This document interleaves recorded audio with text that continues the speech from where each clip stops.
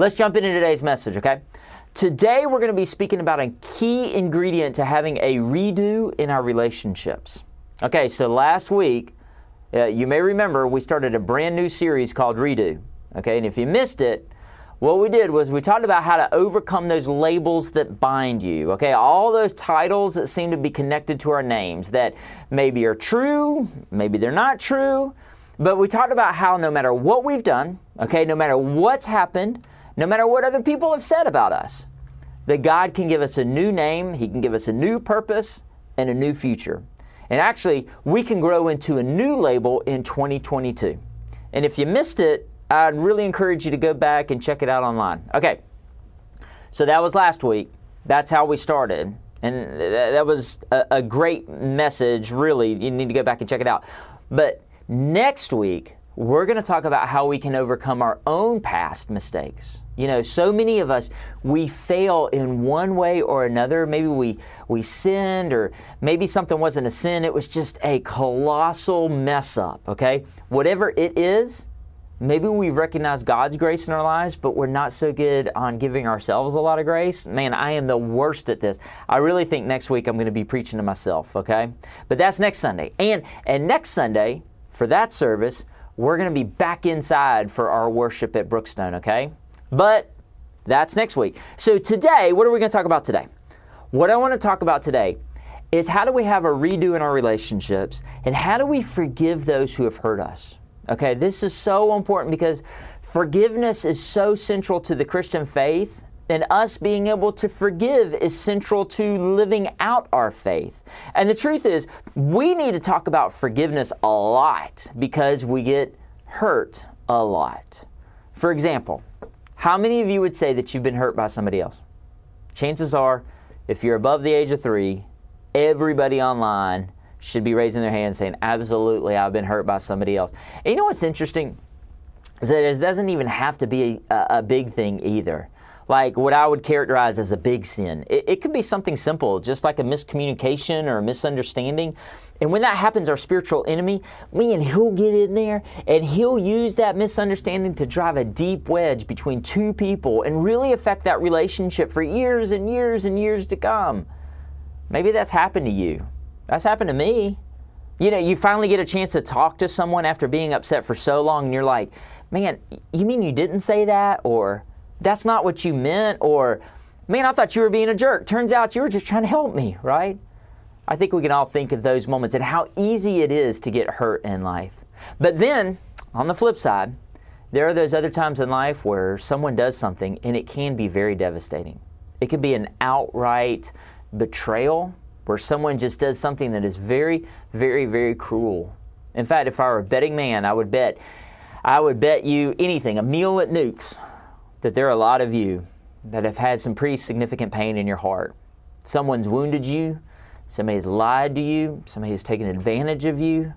And maybe even just hearing this topic being brought up is causing you to squirm just a little bit because you're like, this is going to be difficult. Because even though it happened 10 years ago, or even though it happened all the way back at the beginning of 2021, it's still fresh. And I'm just not ready to face it. And then I would venture to say that there are others that have been wounded in the past and you just kind of buried it deep down in the bottom of your heart. And maybe you did this just so you could somewhat function on a normal daily basis. And you've just done an amazing job of just going along with the flow and then like everything's okay, right? And then something sparks that anger. Something sparks that bitterness inside of us. And you're at a Christmas party with families this past Christmas season and something was said and somebody triggered you and you just went off and everybody was like, what happened? And afterwards you're like, where did that come from? Right? I'll give you an example of a few things that set me off. Well, one of the things that just gets to me is when I'm driving. Now I'm not the best driver, admittedly, but I try to do my best.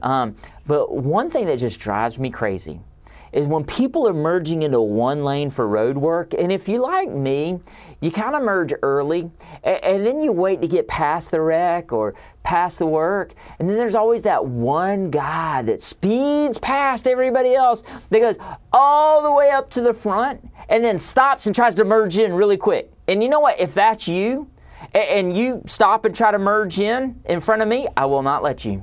I will not let you merge in front of me. Jesus probably would let you merge, but he's still working on me, and I will not, okay? But when this happens, you know, when people get to me, and I know I should just let it go, I often think of this verse. Let me share this verse with you. It says this in Mark 11:25. Forgive anyone you're holding a grudge against so that your Father in heaven will forgive you your sins too. Man, that is such a good verse. You know, I need to forgive.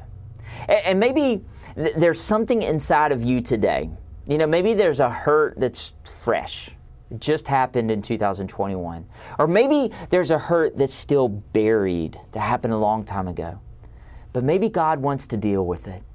Maybe He wants to do a work on you so that you can have a redo in that relationship. And let me just say this. I know I gave a silly story about people merging lanes. You know, that's small potatoes. Truth is, I know that many of you have had something pretty devastating that's happened. That's way worse than getting upset with a rule breaker, and you wish that you could do more to them than just honk your horn. And you might even come up to me and say, but preacher, you have no idea what they did. And you're probably pretty upset that I'm even, you know, bringing up the fact that you should forgive them. And you know what? You're right. I don't know what's happened to you. I don't know how hard it is for you. Someone may have gossiped about you and hurt you. They may have just straight up lied about you. Someone may have taken advantage of you in some way. Someone may have betrayed your innocence. You may have had someone that cheated on you, or you had a parent that abandoned you. Or how about this one? Sometimes I think it's more difficult sometimes to forgive someone that's hurt a family member of yours. I mean, you could hurt me, and I may get over that pretty easy because I just don't have to talk to you anymore, right? But if you hurt my kid, that's going to get a different reaction. Might even get a little shock and awe might follow, right? But I've lived long enough, and I've talked to enough people to say that, you know, I do know that there are a lot of tragic things that go on today. And I will tell you that I do know what it's like to be hurt. And I know what it's like to watch someone that you love be mistreated. And what I pray is that you'll let those hurts come to the surface of your heart and that we'll deal with them in a biblical way. What I want you to know is that what may feel impossible with man is very possible with God. If there's unforgiveness in your heart, I believe that the power of Christ alive in you can give you the ability to do something supernatural. And that's to forgive those that have hurt you. So let me start off with a few reasons why. Why is it so important that we forgive? Like, why is it so important to do so? Number one is because unforgiveness, it hurts me. It does. Unforgiveness hurts me. Let me share this verse that comes from Hebrews. Hebrews says, watch out that no bitterness takes root among you, for as it springs up, it causes deep trouble. It hurts many in their spiritual lives. You see, what can happen is that when we live with this root of bitterness in our life, it can become like a cancer to the soul, and it just eats away at us, and it hurts our relationships with other people. And Scripture is very clear on this, but it also hurts our relationship with God. And the sad thing is that sometimes we just learn to live with the bitterness that's rooted itself in our heart. We've learned to function in life with a grudge, and we've learned to carry it around with us because we haven't learned how to deal with it properly. You know, Scripture is very clear that we're supposed to live a life of love. And in 2 Corinthians 13, that love chapter, it tells us that love keeps no record of wrongs, right? But bitterness does. Bitterness has a list.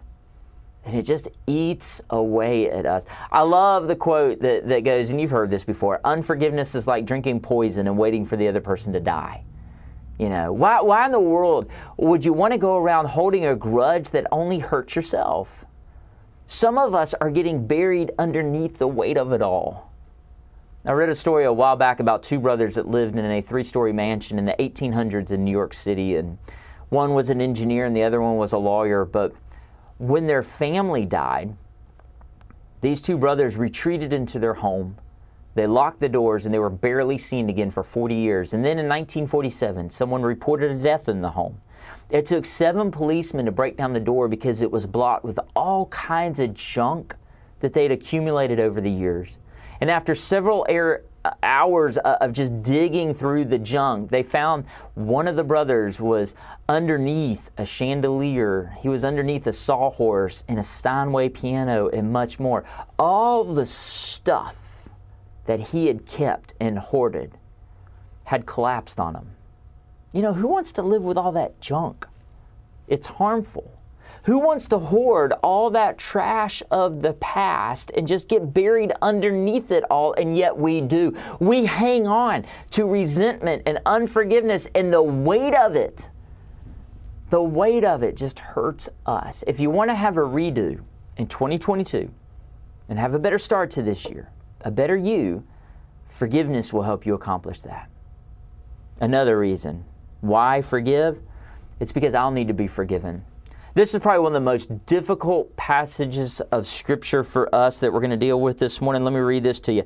It comes from the book of Matthew chapter 6, and it says this: "Your heavenly Father will forgive you if you forgive those who sin against you. But if you refuse to forgive them, He will not forgive you."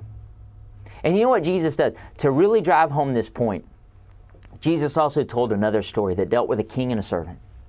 And in that story, the servant owed the king a ton of money, somewhere in the neighborhood of millions of dollars. So everyone listening to this story is like, well, the servant's toast. I mean, there's no way he can ever repay this. No one ever could, right? It's impossible. But the king just lets it go. He gets rid of all the debt. And he tells this guy, he's like, no harm, no foul. You're free. Holy smokes, this is like the best news ever for this man. But instead of being happy about it, you know what he does? The servant immediately leaves and he finds another guy that owes him a couple $100. And he demanded that guy pay him what he owes. So Jesus closes this story out this way. When the king hears what this guy did, here's his response. He says, "Shouldn't you have mercy on your fellow servant just as I had mercy on you?" Then the angry king sent the man to prison to be tortured until he had paid his entire debt. You know what? And then Jesus brings it home. And he's like, you know what? In case you don't understand what I'm trying to say, he's like, in case you aren't picking up what I'm laying down, let me be very clear here. He says, that's what my heavenly Father will do to you if you refuse to forgive your brothers and sisters from your heart. This is pretty direct. So you know what? Let's put ourselves in the story. How often would you say that you sin during the day against the King of Kings? And let me just remind you that the definition of sin is to fall short, okay? So how many times during the day do we fall short of God's standard, okay? And with that definition in mind, okay, worry is falling short on faith. Impatience is falling short on kindness. Being critical is falling short on love. So, you know, when you put it in those terms, like, how often do you come up short with God over your day? And then think about that over your lifetime. It's a lot, okay? And it's more than you can pay. So if that's the case, how do you plan to pay God for all that sin? Your payment's too much. You can't do it. And that's Jesus' point. Jesus, through His death and His resurrection, He takes all that away. And with that in mind, He wants us to remember to forgive others because we have been forgiven so much. And you know what? It's amazing to think sometimes that we refuse to forgive someone else, even though Jesus forgives us. So why forgive? It's because, number one, it's bad for me. I don't need to be buried under all that weight. Number two, I need to be I need to forgive others because God has forgiven me. So that's the why. Now what I want to do is let's move into the how. How do we do it? How is it done? Because there are some of you online today that you're like, I know I should, but to be honest, I just don't know how to do it. Like, how do I forgive someone who has hurt me so much? So let's talk about that, how to forgive and how to have a redo in those relationships. Number one, let me just give you 2 points to think about. Number one, pray for those that have hurt you. Start with prayer. Pray for them.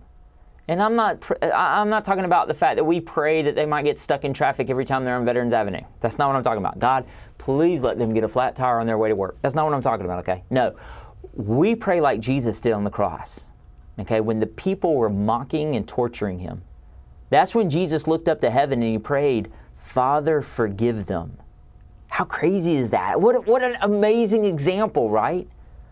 What's interesting is that he prayed for them in the middle of all the hurt. And that's such a powerful example that he backed up in his teaching. Let me show you Matthew 5:43 through 44. Jesus said this. He says, "You have heard it said, love your neighbor and hate your enemies." In other words, Jesus is like, I know this is a popular teaching. Everybody's heard this before. Everyone agrees with this. Revenge is good, eye for an eye, tooth for a tooth. But then he shocks everybody.